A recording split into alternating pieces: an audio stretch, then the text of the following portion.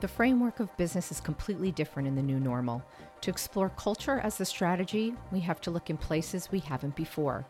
Looking into company culture from the C-suite to employees and from Fortune 500 to startups. It's time to understand the human side of company culture and the new shape it is taking. This is the conversation on Culture Factor 2.0, and I'm your host, Holly Shannon. Hi, I wanted to share something with my community. When I started podcasting, I had zero experience, and over the past year, Culture Factor has grown.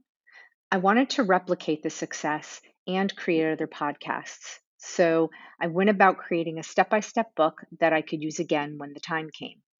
But then I realized it should be for everyone because maybe you want to start a podcast for personal reasons or professional ones. The book is Zero to Podcast. And like the name, it's designed to help you go from your idea to iTunes. There are 12 easy to follow chapters. You can make it a reality in a short time frame and with little or no money. And it is for the technically challenged as well as the technically proficient with zero podcasting knowledge. It is coming to Amazon this January, and I hope you'll start your journey soon with Zero to Podcast and me, Holly Shannon. Peter Grassi is a 20-year veteran in the talent acquisition and HR space. A graduate of Santa Clara University, he began his career in computer graphics, working at animation studios, including DreamWorks. He has a long history recruiting in games and spent many years at Electronic Arts and more recently at mobile game company Zynga. At Zynga, he led HR for an organization of over 350 employees, in addition to leading recruiting teams. More recently, he has been at Fast as Director of Talent Acquisition. He met the co-founder, Dom Holland, on LinkedIn. Dom Holland and Allison Barr Allen are the co-founders of Fast.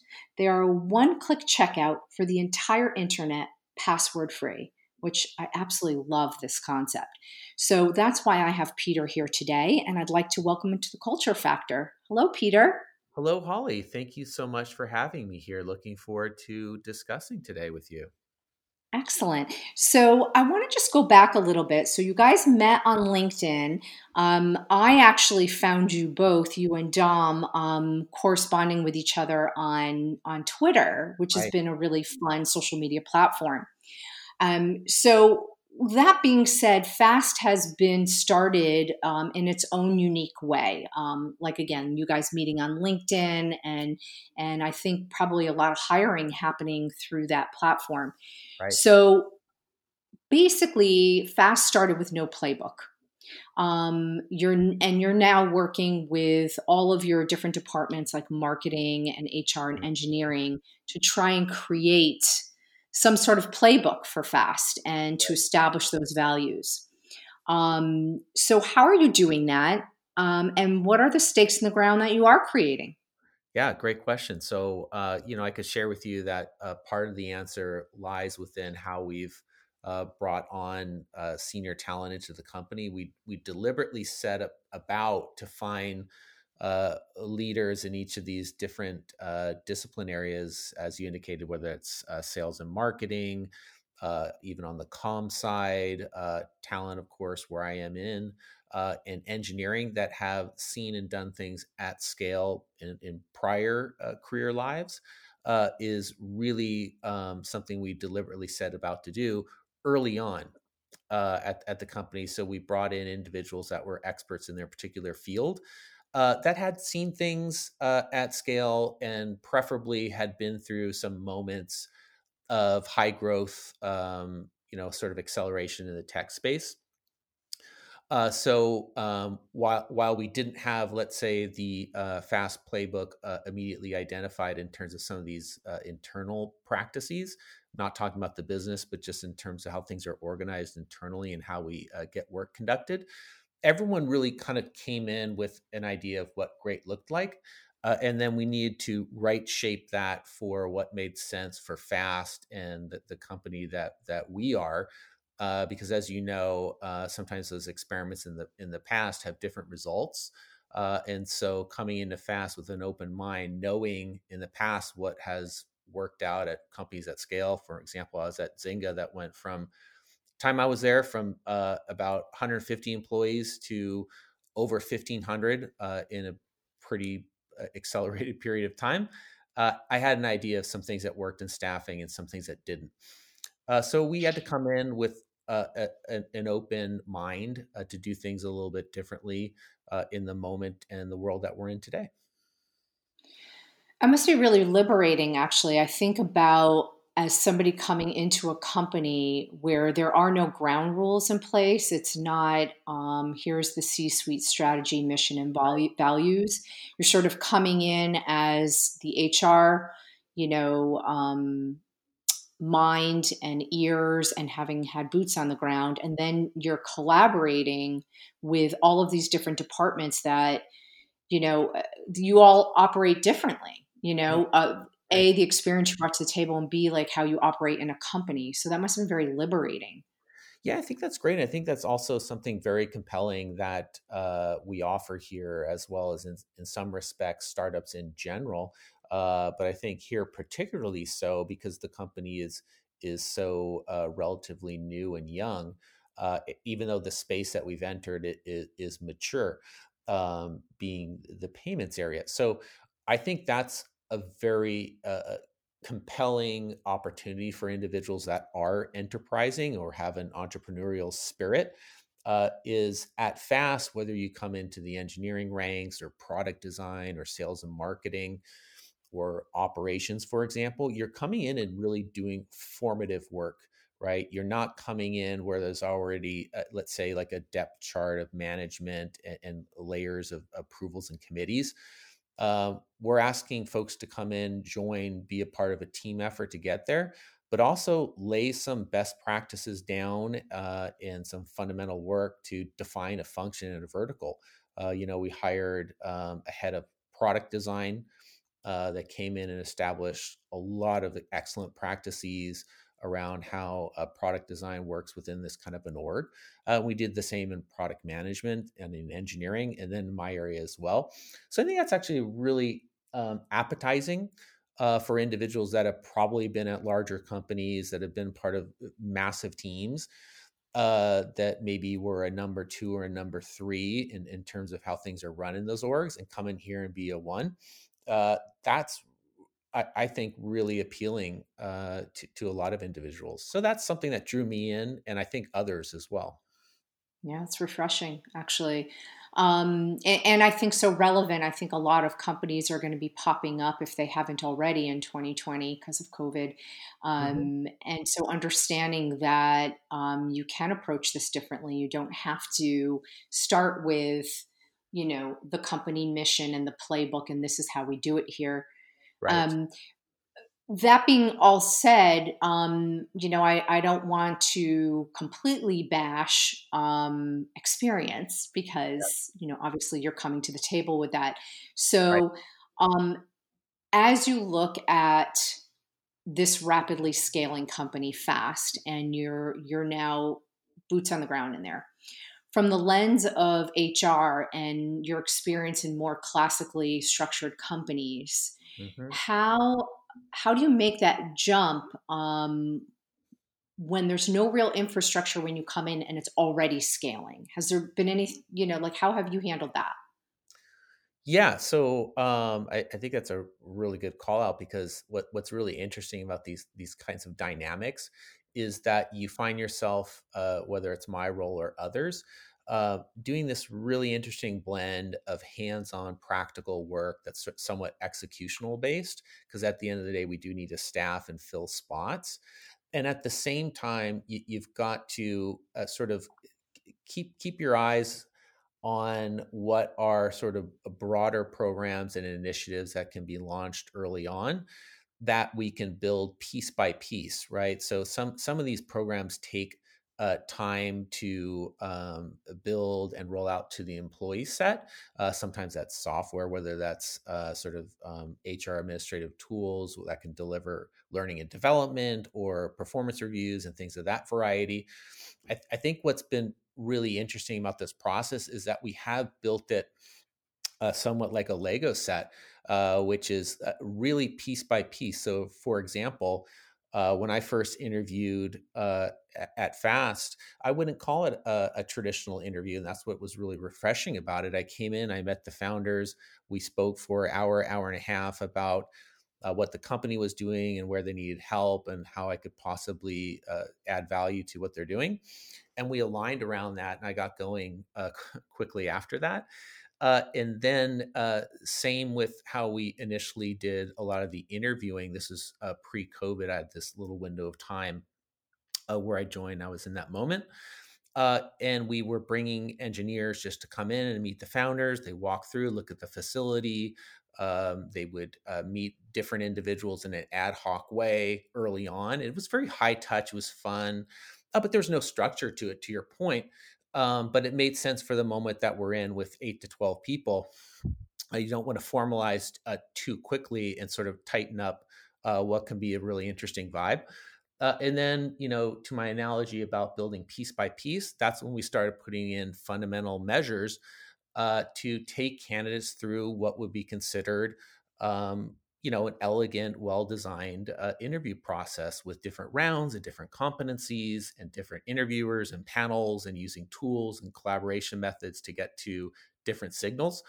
We built those over the months, and I think the same can be said on the HR side as well, that we knew that there would be programs and initiatives that employees are familiar with and have come to experience in prior careers. Typically, these are annual reviews and things of that nature and variety. Again, we started to take this incremental approach of what is the best software to deliver it, what is the philosophy. We led a company-wide initiative to define the internal values. All those things were, I would say, informative in terms of how these programs eventually would be delivered. So we would know what kind of underlying belief system or values would be tied to it. So it's really, I guess, to summarize, a blend of the day to day, sort of the operational aspects of doing the work, and then keeping, presence about building these other programs near as well.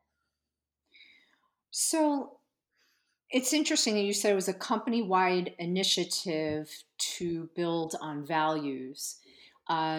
So this podcast is all about company culture. So I'm going to say, were you able to mine out a secret sauce or some sort of North Star for the Mhm. company? What does company culture look like at Fast?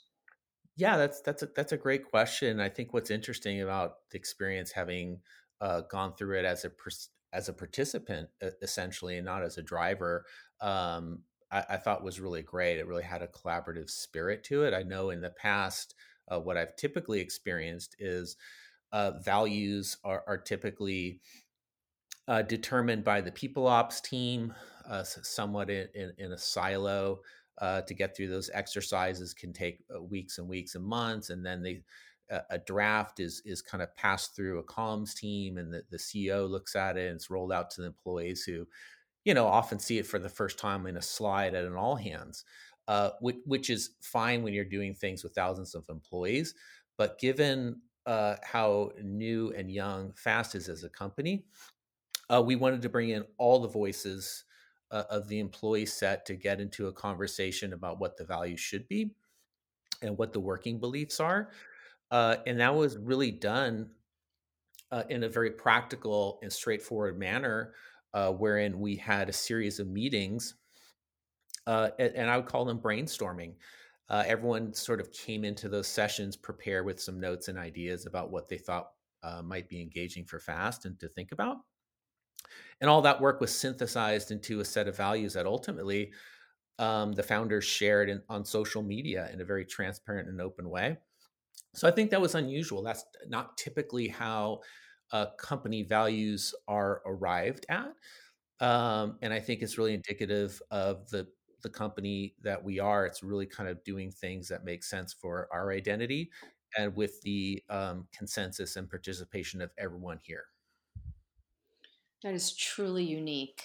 That whole process of determining values and mission, I think it's so interesting. And What I love is that it was Dom who posted it on Twitter, I'm assuming, the value system, and went very transparent with it. It's, again, I'm reusing the word refreshing, but it really is. Um, it also sounds like you are very not just customer centric in terms of what your product is, but you're also employee centric. Hmm. And it sort of brings me to the conundrum that I think a lot of companies are running into. Your head in San Francisco. Hmm. It's a city. We're in the middle of a pandemic. We don't have vaccines yet, although they're coming down the pike. Right. Um, how how are your employees communicating to you about the future of their return? What are they demanding of Fast or not demanding? And are they more interested in even returning or preferring to stay remote? Mhm. And so that would obviously bring me to that last piece of this question. Right. Would you be open to restructuring as a permanently virtual company, or is that not something that works for Fast? Yeah, I think this is like a really fascinating area. One, because it's something that everyone's really confronted in real time with no ability to sort of prep and prepare for what some potential different outcomes could be in these working arrangements. It was thrust upon us, and so we immediately kind of went into a mode where we were working virtually. But I think what's interesting about that and how the company confronted this issue is we very quickly and early on define how we would be as a company with respect to remote work on a permanent basis with the fast flex policy. And I'll dive in slightly about that and sort of what that has meant in terms of what I'm seeing from employees right now and others, and even candidates are telling us. It's very interesting. So we came out early and said we have a permanent measure in place. It's something we're embracing beyond scope of where the pandemic ends and so on. That all our employees can work anywhere around the globe and contribute and do meaningful and some of the best work of their careers.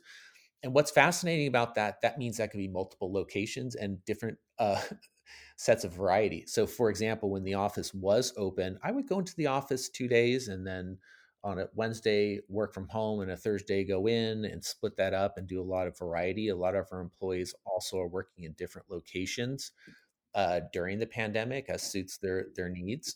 So that's been really interesting and a kind of a fabulous real time experiment to see where that nets out. Ultimately, you want to have a very engaged population of employees that stay with us for quite a number of years. So I think having this type of flexibility is really resonating. It's really giving choice back to the employees, wherein they will determine the location where they feel they could do the best work. And that's been a really great experiment that I would say has proved out in terms of the feedback we're getting internally, and we support it with the resources and the technology for the employees to be productive. And then that other piece of where that brings us to now, I would say it opens up the doors to us finding and attracting really the best talent wherever they may reside. I think working from home and remote work in the past, from what I've experienced and seen, was something that required forms and approvals and usually manager sign off, and it corresponded to typically a company policy about remote work. And we haven't left that proposition dangling. Whereas I make that point because in some samples, I do see this open question of whether or not employees will return to a physical location once the ability there is provided. Particularly with all the office space here in San Francisco, it's built out with a lot of infrastructure to have people show up somewhere for work. We do have a wonderful facility on Ninth Street in the Soma area of San Francisco, which I somewhat describe as future looking to be some sort of very high end WeWork, if you will. And then when things really relax and hopefully get past where we're at in this pandemic, It will be a highly functioning, fully outfitted location where employees can come in and have access to all the on-site amenities. Or simply put, they want to replicate that and have it at home. We'll provide that as well, so they can be productive. So that's a little bit of where it's going. But I get that question a lot from candidates, and I think they're relieved to hear that we support remote work not as one-offs and outliers, but really as practice and something that's supported. So hopefully that answers a little bit of what you wanted to explore. Yeah, absolutely. It's interesting though, that they're being so vocal about it, and I love that. I think it sort of rings true to the untraditional format in which you've hired, and how you communicate. And I know it's been untraditional for you. I believe in a previous conversation, you and I had talked about accessibility, and how that's been a part of your framework for the business from the very beginning. Mhm. So maybe you could share with the listeners how social media and Twitter and other platforms, say like LinkedIn, are working for you as a management team. Yeah, I think that's been really at least something that I found to be really fascinating about how Fast operated from the very beginning, and my interactions with the two founders were really eye opening because they were already very active on social media early on with pretty sizable followings on Twitter, for example. And I think uh, typically what I've witnessed is leadership is somewhat found behind a moat, right? Or a wall or a barrier from those potentially interested in a dialogue, and a lot of apparatus and process to get there, to get to the leadership set, whether that are is software, or email aliases, or other individuals that sort of gate leadership. Not the case here. Social media really obliterates all that, and allows you immediately to communicate via direct message on Twitter, with either Allison or Dom or myself, or other folks at the company are also on Twitter. I've really used Twitter amazingly. I've never seen this before in recruiting in my entire career. My peers think it's wild too. It's like this sort of alternative applicant tracking system. It's really a way to engage with potential candidates or people that are interested and inspired by the story of Fast, and want to hear more and learn about what we're doing, and want to engage in what I would consider a lo-fi way, meaning it's very immediate. There isn't this let's set up time to meet. What's your email? I'm available on these dates, and sending invites in a formal manner. That can happen. Twitter, I'm interacting with candidates all around the world at all times of the day, directly. No filters, nothing in the way of these conversations. So I think it's been really fascinating. Dom and Allison both put out a lot of content, a lot of calls to action with respect to candidates that respond. We've recently hired someone in a senior design capacity that came directly out of a Twitter exchange, in addition to quite a few engineers as well. So it's been just really fascinating. It kind of blows my mind a little bit to just see the direction that social media has taken to like break down all of those silos and break down all of the walls that are in the traditional methodology of applying for a job. Like, and especially you in HR have probably seen it for years. Maybe it started off with people mailing Right. Yeah, in resumes, that's and right. then everything was online, Right. and it was coming into your virtual desk, and then there was a whole bunch of algorithms fed into the system to help you parse out things, and now it's just basically people shooting you a message in Twitter. Yeah, it's remarkable. And what's kind of cool about it, there's no playbook. It's like kind of like a video game with no manual. You just go in and you start experimenting and find a voice and a way that works for the individual. There's no right way or wrong way to use social media, other than probably a good way is to utilize it. So I've really kind of experimented. I've learned along the way. I found out that some types of content can resonate in kind of a fun and entertaining way. And I put out a series of videos, really in a lighthearted tone, just to have fun and to meet people that want to explore who we are. So it's just been really wild, and I haven't really seen that before, and I think it's underutilized, generally speaking, in the talent acquisition space. I think there's some fear, potentially of putting oneself out there and having to deal with lots of volume. But I love it. I know the founders love it.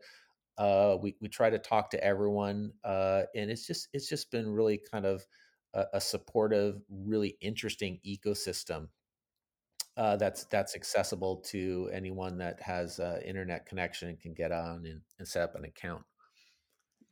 I think it's really cool. I like that you guys are just untraditional in every way possible. I think it's interesting to have a startup, just take a completely different turn from what everybody anticipated and be successful in the process. I know you guys have been featured in some different publications, so that's really amazing. This is so great, Peter. I'm going to include your Twitter handles in the show notes. But before we Okay. jump off, I just want to ask you two sideline questions because Okay. I've seen some of your videos, so I know you're a pretty lighthearted guy. Um, can you give us a piece of trivia about Peter that people don't know about? Okay. Yeah. So, sure. That's a fun question. I originally wanted to be an actor. So I have a degree in theater arts from Santa Clara University, and started off at Fordham initially. I was in a variety of small shows. And my fledgling acting career really got started as an extra. I was in a film called Getting Even with Dad with Macaulay Culkin. I didn't have any speaking parts. And then I got into production work later and worked on the set of Interview with the Vampire and some other movies. And then I, somehow found my way into doing this tech recruiting. So that's a little back history trivia about myself. I love that. And probably the most relevant question because you work at Fast. How many passwords do you think you have? Yeah, quite a few. And I keep them on. I actually keep them on a sheet of paper, if you can believe that. I mean, it sounds so archaic. It's like kind of keeping a cheat card in your back pocket. There's probably 40 different passwords that I've got in there on a sheet of paper. Personally, I can't wait for my favorite stores to get the Fast button, and somewhere already have it installed. Do you love how I planted that last question? Yeah, yeah, it's kind of great, but I think that's kind of what's really neat about Fast. It's really something that appeals to I think a lot of individuals that shop online. So it's really kind of easy to present what it is we're doing, and then Which, by the way, is the whole free world right now is shopping online. But go ahead. it's certainly happened a lot right over the last 6 months. Yeah. So, Peter, thank you so much for coming on Culture Factor. This was really great.